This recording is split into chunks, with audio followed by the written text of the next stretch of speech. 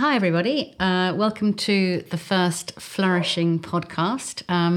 This is me and my small dog, Arthur. You can probably hear him barking away in the garden.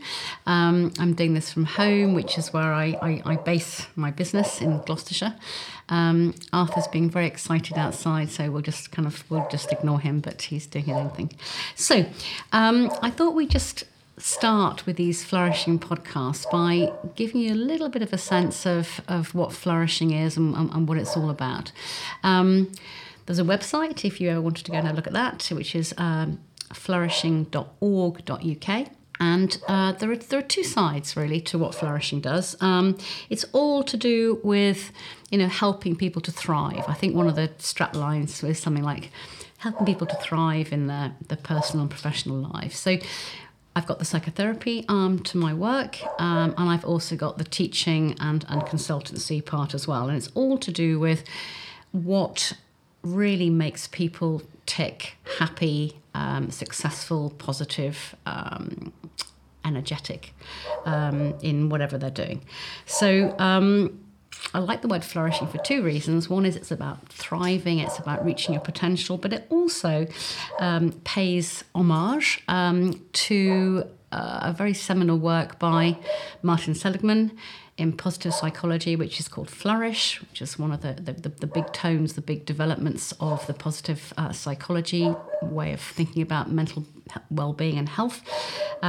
So he came up with Flourish, and I chose to use flourishing. So flourishing really takes quite a lot from positive psychology. It's about, really not necessarily focusing only on eradicating problems and dealing with stress, anxieties, depression and whatever. It's about what happens on the other side as well.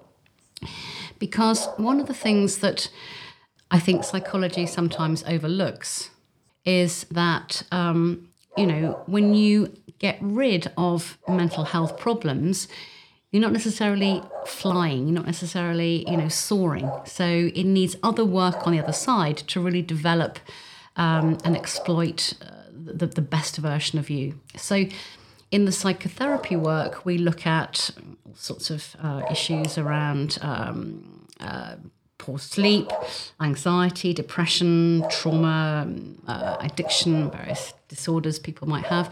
And then we start beyond that to think, actually, how can you be your best self in your life? The teaching work then very much takes that forward, the education consultancy, and really looks at, how people can achieve the best version of themselves.